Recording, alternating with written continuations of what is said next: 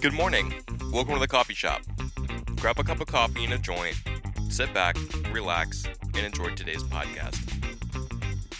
Today's lineup includes 3 ways to use hemp oil to aid your pets, some myths debunked on popular methods of cannabis consumption, and our music recommendation of the week.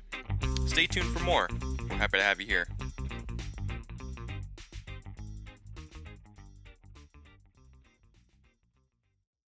It's no secret that hemp oil has a multitude of benefits therapeutically for humans, but did you know that there are ways to include that into your pet's daily regimen? We're giving you 3 tips on how to help your pets with the aid of hemp oil. Up first, using an oil tincture as an anti-anxiety medication is one of the first things hemp oil was used for in the companion industry and has only developed into a fine science since then.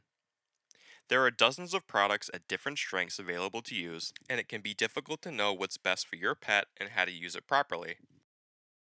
We'll give you 3 dosage recommendations based on weight and a rundown on how to properly use hemp oil during an anxiety attack. When it comes to dosage, you might think that the highest dose would be most impactful regardless of weight, and that simply isn't true. You should be basing your decisions on the weight of your pet rather than the milligram count on the label. For example, the usual scale for pets is small, medium, and large. Let's classify small as being under 25 pounds, medium as being under 50 pounds but above 25 pounds, and large being over 50 pounds. For a good baseline, we see vets in our area prescribe the following regimen: 10 milligrams for small pets twice daily, 25 milligrams for medium pets twice daily, and for larger animals anywhere from 30 to 50 milligrams twice daily, depending on how large is for you. To properly dose your pet during an attack, we would recommend either purchasing a treat-style product and feeding based off the individual milligram needs of your dog or cat, or, if you're using a dropper and oil, do not attempt to open their mouth and squeeze a dose onto their tongue. The stress of their environment at this time could result into a bite, or worse, so better yet, drizzle it onto some tasty food and they won't even notice it's there. And they might find some comfort in eating as well. Next, how to use hemp oil as a supplement for bone and joint health. For older pets, this is a great low-impact way to increase longevity in your pet's life, and for those that are about to cross over, this can also help increase their quality of life before they pass. We'll give you our recommendation on products we've used with examples on how to include them into your pet's regimen. Similar to the tincture or treats used in anti-anxiety supplements, the same general process is true for bone and joint health. For this example, however, we will have to do a little math. Take the weight of your pet, divide by 2.2 to get the weight in kilograms, and then multiply that by 0.5 to get your pet's exact dose. We know that was a lot, so let's make it a little easier with a base example. Let's say your pet is about 50 pounds. We'll divide that by 2.2 to get the kilogram weight of 22.7, and then multiply that by 0.5 to get a total dosage twice daily of 11 milligrams. This will ensure that your pet is getting the right dose as their life goes on, and we recommend either investing in a tincture or treats in order to get your pet to consume it without issue. For pets nearing the end of their life, use the same formula, but instead of opting for treats, we recommend only using a tincture orally, since some pets will refuse to eat at this stage of life. This will aid in the discomfort they may feel and make their transition easier as they aren't living in so much pain. Last, how to use hemp oil as your pet's new coat conditioner. While your pet can benefit emotionally and physically from using hemp oil, we've also found that using it in their regular washes can help improve skin conditions and generally improve their fur's health. We'll let you know what to look for in a good product and how to use it at its best potential. Looking through the vast selection of shampoos, conditioners, and supplements, it can be hard to decide what's best to help your pet's skin and fur best. We recommend a topical application of shampoo over an internal dose simply because it allows you to visually see skin irritation if present and allows you to combine the steps of grooming and dosing at the same time. As far as products go, there are dozens of great shampoos and conditioners with hemp oil, but be sure to take a good look at the ingredient list before you purchase. As a rule, ingredients are listed by volume within the product, meaning the first ingredient is the most plentiful and the last is the least. We recommend seeing hemp oil within the top 1/3 of the list as a general rule of thumb, in order to ensure that you're not just paying for the marketing, you're paying for a product that has a substantial amount of the active ingredient you're looking for. When it comes to wash time, pre-rinse your pet with water and, while avoiding the eyes, ears, and nose, scrub a deep lather of soap into their coat and let sit for about a minute before gently rinsing away. It really is that simple. You should see lasting effects within the first few washes, and if you aren't seeing improvement, it may just be that your pet requires a different type of treatment.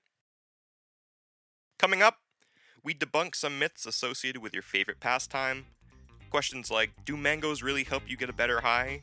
Or, does crinkling your papers really do anything? Answers to these questions and more headed your way. Stay tuned.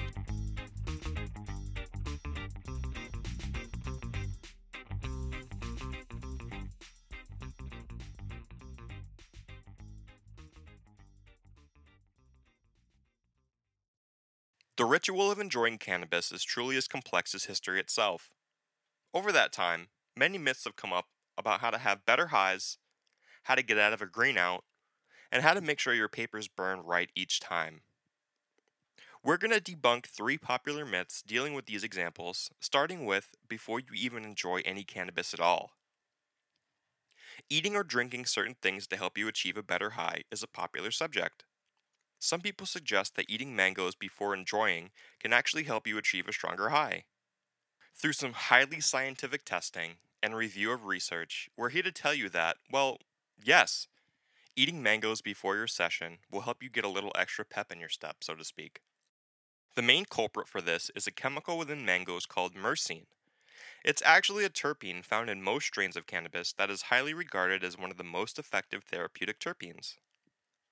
From what we've found, eating a mango about 20 to 30 minutes before consuming cannabis leads to this type of reaction, though eating a mango afterwards isn't likely to do anything. Next, the canoeing of a joint is probably one of the most inconvenient things to happen during your session. Many people believe that by increasing the surface texture of the paper, this leads to a more even burn across the joint. Is this true? Well, no, not really. See, when you're burning the thin papers we commonly use to roll up, it'll burn at about the same speed, regardless of if you crinkle the paper beforehand or not. What really leads to the canoeing is air pockets inside your joint. Places where the cannabis hasn't been packed evenly and lets the paper burn quicker than the opposing side. In order to remedy this, we recommend using a regular chopstick or those paper tubes in your cones to evenly pack your material as you roll. After you're done, hold your work up to the light and look for pale spots in your finished product, signifying an air pocket, and use a chopstick or those tubes to gently press down on that side to pack your material down. Be sure not to pack too tightly though, as you are restricting airflow the tighter you pack. Finally, maybe that mango sent you a little further over the edge than you'd prefer. Is there a way to come back? We've seen all sorts of things people do to get out of a green out, but one myth stands above them all: smelling black pepper. Similar to mangoes, there's some truth here. There's a chemical within black pepper that, when inhaled, will reduce the amount of cannabinoids binding to your receptors and help you level out. This will not end your high, as some suggest, and from what we found, it's more like a sobering slap on the face than a miracle. Though, if you're in a pinch, just open your kitchen cabinet, find some ground black pepper, and smell from the large opening on the tin. Don't get the pepper in your nose, though. You just want to smell it. Up next, our weekly music recommendation for you. Be sure to follow our playlist on Spotify to keep the jams going. Look up TGP Mondays on Spotify and be sure to drop a like while you're there.